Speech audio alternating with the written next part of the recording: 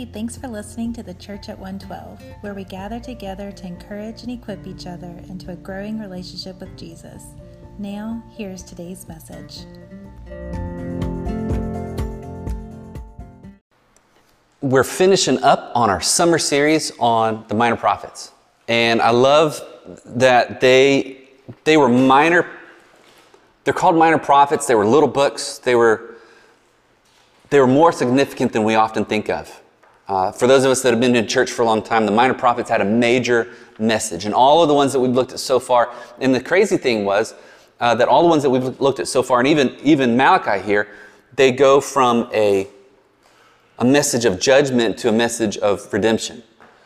And it's usually a lot of bad news. Spoiler alert, today is going to be a lot of bad news. Like, I was looking at my notes, I'm like, wow, there's a lot more bad news. In fact, I think there's 2 pages of bad news where normally there's just... Anyway, there's a lot of bad news. But then there's always good news. And that's really the story of God. That's the story of our deliverance. That's the story of our redemption. That's the story of like all of the stuff that we've gone through and walked through, the bondages and the things, the storms of life that just come down on us and seem to trap us. And then there's good stuff. But as we look at all that and as we get started, it reminds me of a phrase. That's the Lord calling. It reminds me of a phrase, the world is watching. The world is watching. Now, I would be a terrible, terrible pastor if I did not mention that's a wrestling reference. Like starting in 2008, the World Wrestling Entertainment, like they would tag all the beginning of their TV shows with the world is watching. But really it goes beyond wrestling. For those of you that are normal people and you just want sports references, like the world literally is watching. The Olympics right now are going on. The Olympics. And so I looked up some of the data on Olympics, like how many people in the world actually watch the Olympics. I was fascinated. Summer Olympics, 1996, Atlanta. It's always hot in Atlanta. Always. I'm going to Atlanta at the end of this week and I'm like, oh, I'm dreading it. I have to wear business casual. And I don't like to dress up, obviously. And it's going to be hot. 1996, July, 3.5 billion people around the world tuned in to the Olympics. Especially, like they have hard data on this, especially when Muhammad Ali was there and he was lighting the Olympic torch. In fact, Muhammad Ali was one of the most watched performers of all time. Whether it's sports, music, entertainment, like he was the most watched. Like you can look up like most watched TV shows of all time, and you'll see Muhammad Ali's fights in most of those. It's fascinating. 1969, the Apollo 11 moon landing. I like this statistic. 652 million people around the world watched it. You're like, that's not a lot of people. That's like 1/5 of the world's population back in 1969 when a lot of folks didn't have TVs. And they were watching because the world was watching. Bob Dylan had a song, 1963, it was called When the Ship Comes In, and there was a little line in it talking about how the whole world was watching. And that was actually a phrase that they would use. I don't know if any of y'all saw the Netflix movie. It's not a great one, but great message. The Trial of the Chicago 7. In the Trial of the Chicago 7, there's a phrase that they keep chanting. And I'm like, is that really real? And so I looked it up because I'm like, how historically accurate is this? And they kept chanting, the world is watching, the world is watching, the world is watching. They were protesting outside the Democratic National Convention there in 1968. And they were using that line from that song because the world is watching. Whether it's the Olympics, and everyone's watching the Olympics now, whether it's Michael Jackson's funeral, this was strange, July 7th, 2009. A lot of these things happened in July. I don't know if you noticed, July 20th, 1969 was Apollo 11. July of 96 was the Summer Olympics in Atlanta. We had, I think there was 2 to 3 billion people watching the Olympics the other day that have just started. And it was always strange to me because like the Olympics would occur at weird times when it's overseas. And you're just like, I don't want to stay up that late. But apparently people do. Michael Jackson's funeral, 2009, July 7, 2 billion people around the world watched the King of Pop. And like now, who talks about him? Not a lot. It's just strange like how much the people around the world, and I say the people meaning us as well, the world is watching. Everything we do. Malachi has a lot of information worth diving into. David Platt, so you can go on and flip there to Malachi, but David Platt divides Malachi into 3 different sections. He says that the Lord confronts people, the people question the Lord, and then the Lord responds. David Dockery, he has it as 3 addresses, not divisions, but addresses. He says that in the book of Malachi, it's divided into honoring the Lord, faithfulness, and then a return or a remembrance of who God is. Like any way that you want to slice Malachi. But here's where we're going to start, and here's what we're going to lean into, because this, I think, is the focal point of our indictment, but also our redemption. And it's this little phrase here. Malachi chapter 1, verse 5. He says, God says, your own eyes will see this, and you yourselves will say, the Lord is great, even beyond the borders of Israel. You yourself, your own eyes will see this. So if we were to put one little phrase, if you were to like tidy it all up into one little phrase, the world is watching your walk with God. The world is watching your walk with God. Your kids are watching it. Your friends, your neighbors, your family members, your enemies. The world is watching your walk with God. They're watching what you do. Whether you're a group of guys that are at a coffee shop meeting and folks are watching like, hey, what are these guys doing? They got Bibles out and they're drinking lattes at 6 o'clock on a Thursday. What's going on here?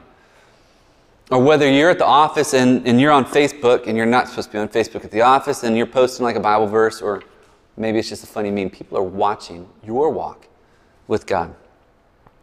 So it affects us in a couple ways. I want to give you some background first. I want to tell you that Malachi is fascinating because he's the last minor prophet, of course. He's the last minor prophet. Even not just in our Bible, not in just the Hebrew scriptures, but he literally is like the last prophet. Time-wise, if you're looking at the timeline of prophets, he's the last one. The last message of God that we see before the book of Matthew. I love it because like if you look, like in my copy of God's Word, Malachi ends, and then most people in their Bibles have like a blank page. And that's like that represents like 400 years of silence. Like Malachi is the last message, the last time that God's going to speak to his people for 400 years. Now, we did a famous last words series earlier this year, and so you can listen to that on podcast. But in that, we were looking at the famous last words of Jesus, because you always want to, like if someone's about to die, and I work hospice, so like my brain goes there automatically. If someone's about to die, like you want to lean into what they're saying, because what they're saying is usually pretty important. And Jesus, in his famous last words, like he's like, hey, I got a few things I really want to share with you. They're really, really important. And the different Gospels recorded different last sayings of him. But here in Malachi, these are the last words of God. Before God's like, hey, you're going to go through some stuff. And I brought you out of Egypt, and I brought you out of some bondage, and I brought you out of now Babylon or Persia or Syria or whoever. I brought you out of some stuff, and things look okay. But I want to leave you with a few final words before we take a break. Malachi was written, so if you're looking at timelines, if you're the kind of person that writes in your Bible, Malachi was written around 460 to 420 BC. 400 BC. It was after, here's what's cool, it's like after all of the Jewish people, both the people of Judah and the people of Israel, after those divided kingdoms were all the things that happened to them, and we learned about some of that in our background here in the Minor Prophets. After all the Jewish people returned from wherever they were, and they came back to one spot. They came back to their Jerusalem. They came back to their temple. They came back to their holy city. We find that Nehemiah, this is where kind of Nehemiah starts to take place, and he takes a survey of everything that was going on. It's so cool about Nehemiah. His job was to be a professional eater. He was a foodie. And so the king would say, hey, make sure that's not poison for me. Sure, got it. No problem. And like he would eat the stuff, and he's like, I'm not dead yet. And so like they'd go eat. He had a great job. I would love to. Anyway, so he went back to his homeland now that everyone was returning, and he like evaluated the place. It's like, hey, what do we need to do to fix this place? What do we need to do to fix everything? And so Nehemiah starts to rebuild the walls and rebuilds the temple, and everyone starts to be able to worship again. Ezra takes place around this time as well. So worship was restored, and that's kind of an important point here in Malachi, and we'll look at that in just a moment. So Ezra and Nehemiah are kind of taking place around here. The prophet Malachi is the last one speaking. We know that Ezra is kind of rebuilding the priests and the folks that are reading the Word of God and proclaiming the Word of God. And we know that Nehemiah is like, hey, I just want to make a really good, safe space for us to do this in. Some more background. Malachi's name means my messenger. And so he speaks to both Judah and Israel, the reunited people. The people are back together. After hundreds of years, the people are back together. They'd had bad kings and bad choices, and they split, and now they've been in exiles, and they've been slaughtered, and they've been this, but now they're back together, and they're united. And God has a message to deliver in my messenger. Malachi chapter 3, verse 1 says it this way. God says, see, I am going to send my messenger, and he will clear the way before me. Then the Lord you seek will suddenly come to his temple. Again, talking about the worship. He'll come to his temple, the messenger of the covenant you delight in. See, he's coming. And it's different than Hosea chapter 5, verse 6. Hosea says it a little bit differently. We studied Hosea maybe a month ago. Hosea, goodness gracious, what a life. Hosea 5:6, they go to their flocks and herds to seek the Lord. Like they go to their stuff. They go to the stuff that's underneath them. They go to it's kind of like us. I mean, like we have families to take care of, or we have kids to take care of, or we have, we have jobs, or we have chores, or we have whatever. We have things that we have to do. And he's like, Hosea says, they go to everything else looking for the Lord, seeking the Lord, and they don't find him. Well, no duh. They don't find him because that's not where you go. It's kind of funny, like whether it's my line of work with hospice or whether it's my line of work when I was full-time at a church and I would go to people's houses or I'd get to talk with people and they'd say, well, I don't have to go to church, go to a physical location to be with God. No, you don't. That's one of the easiest places to find him. It's one of the easiest places because we were meant for Christian community. So of course they wouldn't find him. And so instead, Malachi says, or God says through Malachi, I'm going to send my messenger. He will clear the way before me. The Lord you seek will suddenly come to not his flocks, not his herds. He will come to his temple. It's like, I want to see you in the midst of people who are actively worshiping after God. The people of God, they knew how to seek God. And now they've been reminded, and now they've been working towards that, except they still weren't. And that's where we get into this message. So here's the bad news. Are you ready for a lot of bad news? It's a lot of bad news today, which is great. So for those that are listening, we get to eat after this, and so we get to fill our bellies. But for those that are listening, they're like, man, I just feel really depressed after this. So here we go. Bad news. The people knew how to seek God, but they didn't. They knew what to do. They knew what they were supposed to do. They knew everything that the Word had told them. They knew what the law had told them. They knew everything. They knew how to seek God. And then Nehemiah had spent a lot of time and a lot of other people's resources from other countries' resources rebuilding an opportunity for people to go back and worship God. And then Ezra's like, hey, I'm going to build up the priests again, and everyone's going to know. It was so cool because he'd actually have people stand at the reading of the Word of God. I remember one time I was at a conference called Passion years ago. I think Trey may have been there, and they started reading the book of Ephesians, and they just kept reading. And after a while, it was weird because everyone usually sits down for preaching, right? And so this wasn't preaching; this was just reading. And so everyone had sat down after the singing, and they'd open their Bibles, and they just kept reading, and they kept reading, and they kept reading. And after a while, you started to see people stand, just randomly just stand. And it was so powerful to see people, by the end of reading of the Word of God, people were just, it's like maybe 30, 40 minutes just reading Scripture. These people knew how to seek God, but they didn't. John Piper, he says, here were some of the issues. And there's several. Here are some of the issues, and I reworded his phrases, but here's some of the issues that the people of Malachi, or the Israelites, the people of God, were having, and this is what Malachi is addressing. Number one, they doubted God's love. Malachi chapter 1, verse 2, God says, I have loved you, says the Lord. Man, don't we need to hear that? I have loved you. Yet you ask, well, how have you loved us? Like they doubted God's love. They even get kind of personal with it. Number 2, their worship wasn't pure. Chapter 1, verse 7, God says, by presenting defiled food on my altar. Well, how have we defiled you, God? We ask, or they ask. God says, when you say the Lord's table is contemptible, He's like, when you say what I've made for you and the opportunity, the way that I made for you to worship me, when you say that's not right. When you say that's not the way to worship. And you just put chicken nuggets and you put tater tots and you put fried Oreos. Funny story. Has nothing to do with my notes. I like pro wrestling. Obviously, there was a pro wrestler we invited to come speak at a church a long time ago, and he'd never had fried Oreos, and so we went to the grocery store, a group of us and this pro wrestler, and he's like, hey, I'll go on and buy everything. We're like, cool, all right, man. So he whips out his expensive wrestling credit card, and he goes on and buys the stuff, and he ate 8 fried Oreos. Y'all ever eaten fried Oreos before? They're I think it's 300 or 400 calories per fried Oreo. He ate 8, so I think he ingested about 2,500 to 3,000 calories just that sitting. He's like, I said, how'd that taste for you? And he's like, I'm going to go back to the hotel and rest up for a little bit. I bet you are. I bet you are. And we do that all the time. We put, not literally bad food on the table, but sometimes we put bad spiritual stuff on the table. Before God, we're like, hey God, this is the best I've got for you.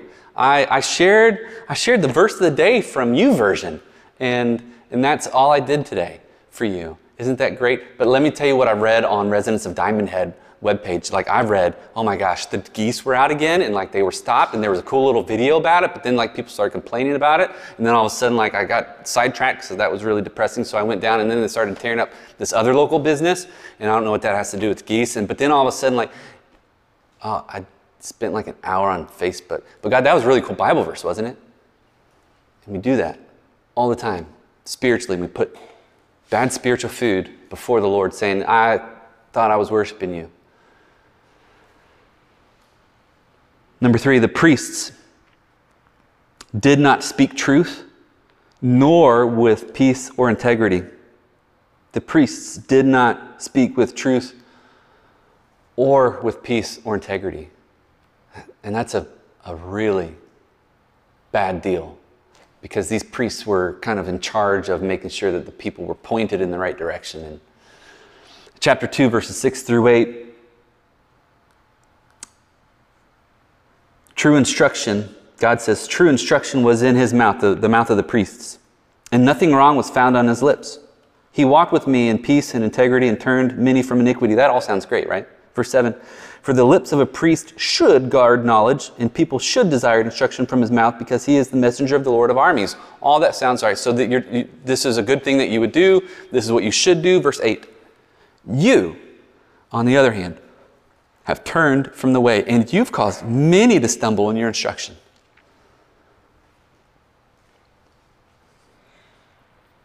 I would say for a moment, just imagine Barrett or Trey or I all of a sudden leading you astray. You wouldn't know it. They didn't know it. Just imagine us leading you astray, just theologically or just whatever. And it would be God would be saying to us, technically, man, you've not walked with integrity, you've not walked with peace, you've not honored me with your lips, you haven't honored truth. If one day I came in and I said, we're not going to preach the Bible, if we didn't start off, and this is what I love, and there's some folks that are listening, we have people in Germany listening. Had no clue. But imagine someone listening to this and they don't know that we start out every gathering with scripture at the front. Before we even get into songs about God and Jesus Christ and what he's done for us in the gospel, and then before we get into the preaching of the word and the exhortation here. Imagine if we threw all that out the window and we started singing dashboard confessional songs. They're still banned, by the way, in case you didn't know. Imagine we started singing them and we just started giving you pep talks. And God would say, man, that's terrible, because you're my priests. Now, Trey read to you earlier, 1 Peter chapter 2, right? I want to reread that for emphasis here. 1 Peter chapter 2. There's a lot of hearkening back to some Old Testament prophets here. But chapter 2, verse 9, Peter says, but you, that are listening, reading, understanding this, you are a chosen race, a royal priesthood, a holy nation. So a chosen race, like God chose you. A royal priesthood, like you are a kingly set of priests. A holy nation, like we are set apart. A people for his possession, so that, and this is the so that, like for a reason or a purpose, so that you may proclaim the praises of the one who called you out of darkness and into his marvelous light. Like God's like, hey, I've called you, I chose you, I called you, like you are my people, like literally my people, my peeps, hashtag. Like you are my folks and I made you for a purpose, and the purpose is so that you can proclaim what I've done and show people the light. That's your job. So it's not just like what would happen if Trey or Barrett or myself started leading you astray. What would happen if we started leading each other astray? Because Peter tells us, and this is a part of the new covenant, we're going to get into that just very briefly in just a moment. But in the new way, the new life, the new type of living that Jesus has called us to, we all are a kingdom of, what do you say? Royal priests. We're all a kingdom of royal priests. No, there's just one priest. No. We're all a kingdom of priests. Well, there's one pope. He's not in the Bible. Where there's one chosen nation, that is us, believers in Christ. And all of our goals is to show the world what Christ is like. Like when someone sees you at work, when they see you on Facebook, Residence of Diamond, wherever, when they see you, they need to see what God is like. It doesn't mean that you need to wear your What Would Jesus Do socks. If you have those, you can burn them. You can give them away to someone. Use them for mitts to clean the house or whatever. You don't have to be one of those weirdos, but they need to see what God is like through our compassion, through our grace to our wives or our husband or our friends or our family. They need to see our goodness. They need to see our ability to love. They need to see our ability to forgive. So, they doubted God's love. Their worship wasn't pure. The priests, which are also us, didn't speak with truth, honor, or integrity. Number 4, they did not keep their covenant with God. Chapter 2, verse 10. Don't all of us have one Father? Didn't one God create us? Why then do we act treacherously against one another, profaning the covenant of our fathers? Now, what does that mean? Now, covenant is a promise. A lot of us probably got married underneath what we call a contract. You do this and then I do this. Hopefully you got married underneath a covenant, which means like, I want to promise to do for you no matter what. Without obligation, without condition. I want to promise to love you. Like I know if I've done your wedding and I've done 2 of yours and half of yours. But I'm just kidding, maybe like a quarter. I've read scripture. And it doesn't matter. Whoever's listening is like, who is he talking about? Someone in the building, they need to come. All right, so here we go. Covenant. But these folks, God says, you broke the covenant. So there's a few covenants. Number 5, there's 5 covenants. So here they are. And I'm going to really oversimplify these because today is not necessarily about all of these covenants. It's about what God has done. In fact, all of life is always about what God has done, right? First covenant, the Noahic. It's easy for me to say. Noahic. Noahic. Noahic covenant.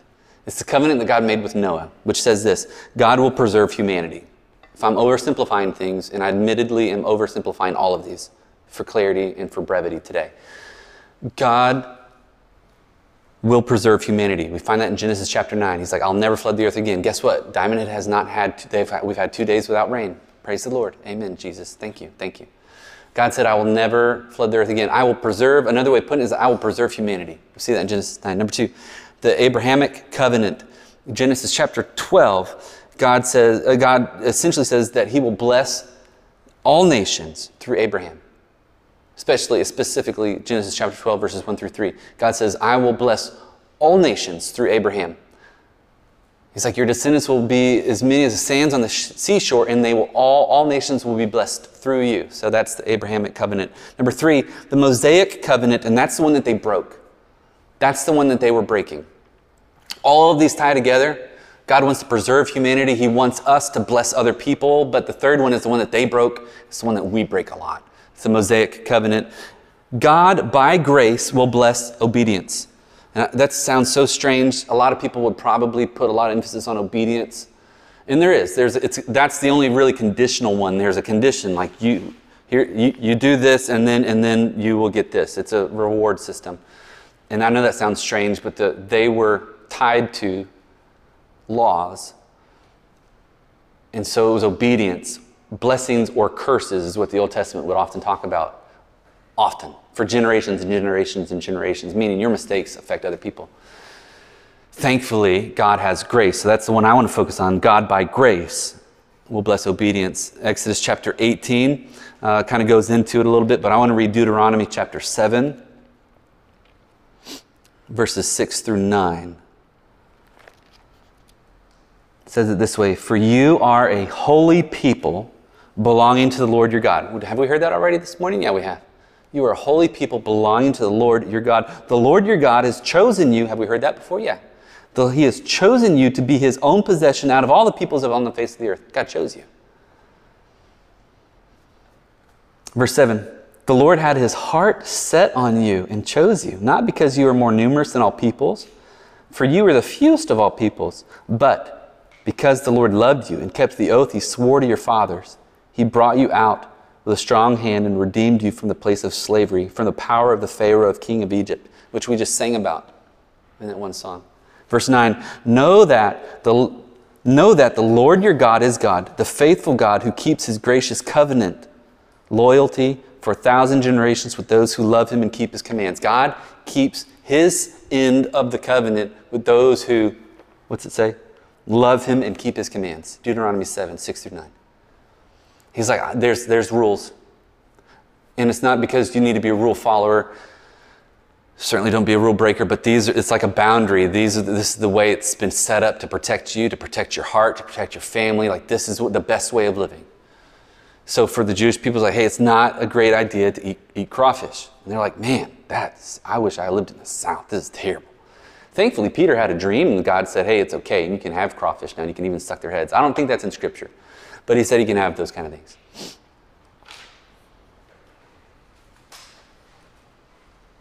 But that's the one that they broke, the Mosaic covenant.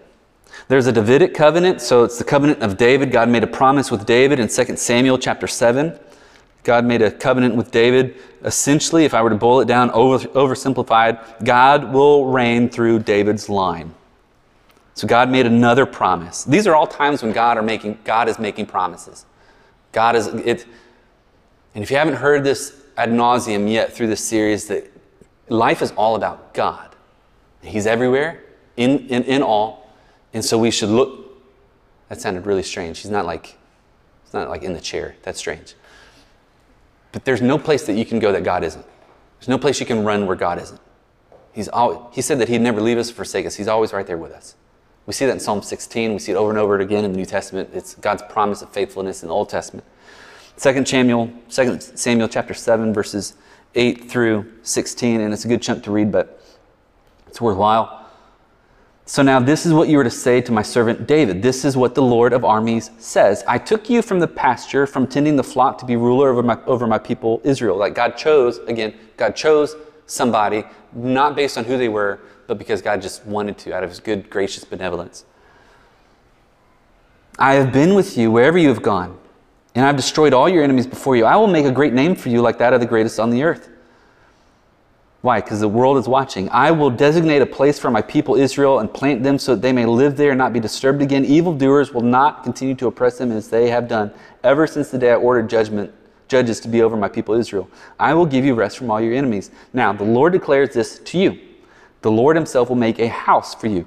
When your time comes and you rest with your fathers, guess what? I will raise up after you your descendant, singular, who will come from your body, and I will establish his kingdom. He is the one who will build a house for my name."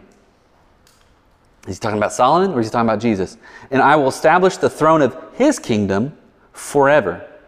And I will be his father, and he will be my son. When he does wrong," Solomon, "I will discipline him with a rod of men and blows from mortals. But my faithful love will never leave him, as it did when I removed it from Saul, whom I removed from before you.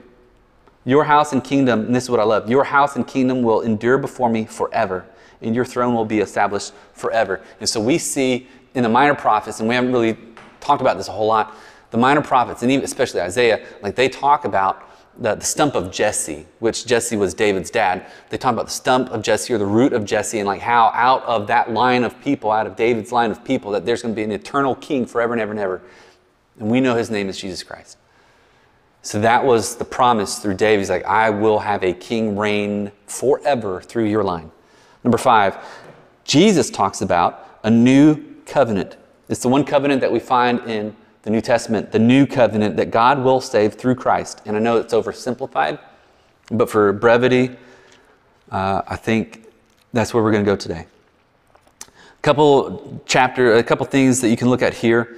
Luke chapter 22, verses 14 to 23, and that's where Jesus is having the Last Supper with people. And so we always read it when we do the Lord's Supper here, and Jesus is talking about, this is my body broken for you, and this is my blood poured for you. But then we forget, sometimes we gloss over that he says, this is the cup of the new covenant.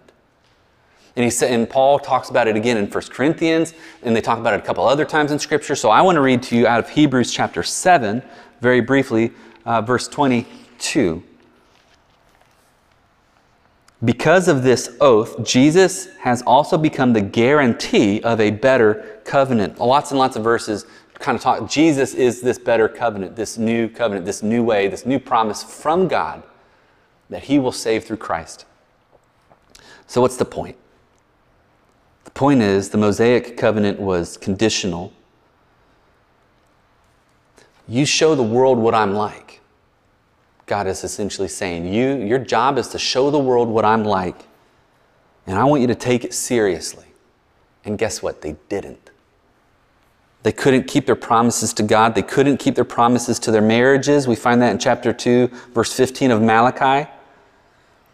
Didn't God make them one, the two become one, and give them a portion of spirit? What is the one seeking godly offspring? So watch yourselves carefully. If you're married, this is for you. Watch yourselves carefully, so that no one acts treacherously against the wife of his youth. So, just quickly in summary, they doubted God's love. Their worship wasn't pure. The priests didn't speak with truth and honor and integrity. Number 4, they did not keep their covenant with God. And then they didn't keep their covenant in marriage. And the last one is their offerings to God were terrible. A lot of people preach on tithing using this book, and you can. The point is, the priests, the people, their offerings to God sucked. Malachi chapter 3, verse 8 says it this way. God says, will a man rob God? Yet you are robbing me. Well, how do we rob you, you ask? By not making the payments of the tenth and the contributions. Well, what are the payments of the tenth? Leviticus chapter 27, verses 30 through 32. Talk a little bit about the tenth. There's a lot of different types of verses, and we won't go into it today. But essentially, they were ordered at that time to give a tenth of things, and they weren't doing it. In the New Testament, we find the way that we are to give to God a little bit differently. Jesus doesn't talk about a tenth, and Paul doesn't talk about a tenth, but we find in the Old Testament that they were. And they weren't doing it. And I don't know where to begin with all of those indictments, except this. They acted unfaithfully with their friends and their family, and therefore God. Or another way, a more succinct way of putting it, is how we treat others impacts our love of God. How we treat other people impacts our love of God. Here's your application. How do you treat those around you? I want you to put a number, a scale on it, 1 to 10. Like, how do you treat your kids? I can tell you how I treat my kids. How do you treat your spouse? How do you treat your coworkers? How do you treat your boss? Amen? How do you treat people around you? Well, James, that's not fair to put a scale on it. Yeah, it is, and here's why. Because literally in Malachi, they put a scale on it. They put a number on money. They put a number on your offerings. There was a rubric or a grading system that they had that they were not checking off any of those boxes. They failed on every account. And so it's fair. Why? Because putting a number on things in this particular situation helps them to see how to improve. So I want you to rate how you treat those around you and bring your rating up. Improve your love towards other people. That was all the bad news. You ready for some good news? All right. Number one, God chose to love you. God chose to love you. He didn't have to, but he chose to. And we could get into a message about God's sovereignty or God's election or any of those kind of things. We're not going to do that because those are secondary matters. But I want to tell you that God chose to love you. In Malachi chapter 1, verses 2 and 3, I have loved you, says the Lord. Yet you ask, how have you loved us? And then I told you earlier, it gets personal. Wasn't Esau Jacob's brother? Like, they were twin brothers, by the way. Wasn't Esau Jacob's brother? This is the Lord's declaration. Even so, I loved Jacob, but I hated Esau. I turned his mountains into a wasteland and gave his inheritance to the desert jackals. You get nothing. Go home. Head back to camp. I've got nothing for you.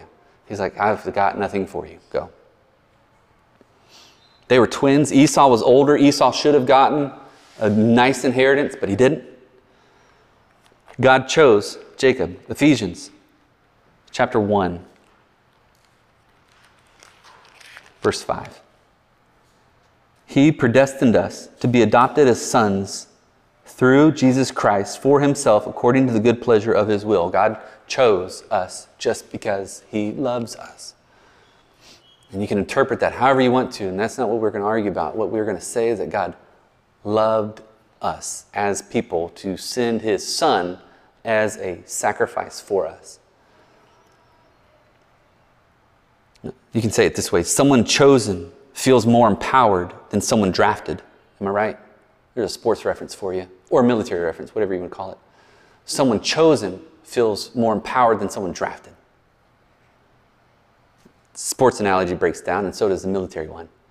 But it feels a lot better to know, hey, I chose you. Instead of like, I'm stuck with you. In fact, all of what God says in Malachi, I want you to know there's 55 verses in Malachi. 47 of those verses is God talking. 47 out of 55 verses is God talking. And he begins, out of all of the ways that he talks to us, he begins emphatically with, I have loved you. And I think that's the best way to start off. He's like, hey, I want to talk to you. I got a lot of stuff I got to say to you, but the first thing I want to say to you is this, I have loved you. Because I think you need to know that above everything else. And I think that we need to know that above everything else, that the God of the universe, the God of heaven and earth, the God who flung the stars into space, the God who cares, he listens to our cries, he loved you. And he chose you from before time began. How many of us need to know God loves us? That is the good news. So where's Jesus? I told you I had a couple good pieces of good news for you. Number 2, God always makes a way to see Jesus. Chapter 3, going back to chapter 3, verse 1, I'm going to send my messenger. He's talking about Elijah, which then he's talking about kind of John the Baptist. It's kind of neat how he gets into that. And then he's talking about Jesus. Here we go. I'm going to send my messenger. He will clear the way before me, or make way. Then the Lord you seek will suddenly come to his temple. The messenger, my Bible has capital M, the messenger of the covenant that you delight in. The messenger of the covenant that you delight in. See, he's coming. 400 years later, Isaiah chapter 40. Couldn't get out of here without an Isaiah reference, right? Isaiah chapter 40, verse 3. It says it this way. I don't have that page. A voice of one crying out, prepare the way of the Lord in the wilderness, make a straight highway for our God in the desert. I'm going to flip a page to Matthew. Matthew chapter 11, verses 7 through 10. Jesus speaking. As these men were leaving, Jesus began to speak to the crowds about John the Baptist. Well, what did you go out into the wilderness to see? A reed swaying in the wind? No. What then did you go out to see? A man dressed in soft clothes? See, those who wear soft clothes are in royal palaces. What then did you go out to see? A prophet? Yeah, I tell you. And more than a prophet, this is the one about whom it is written, see, I'm sending my messenger ahead of you. He will prepare your way before you. Like, that was John the Baptist's role. He's like, hey, I'm preparing a way for you to see Jesus. And it's so neat to see that was also spoke about in Malachi after the two Jewish nations come back together, in the remnant, they come back together. It's so great to see that in Malachi, but it's even better to see it all the way back in Isaiah, where like before all this happened, where God says, hey, I'm going to send a messenger and he's going to make a way. And then we find out about it there in Malachi, and then we see it again with John the Baptist. And Jesus says, hey, just in case you didn't get the big picture, they were all pointing to me. Because I'm the one that they're making clear a path for. Jesus is always in your picture, even in the silence.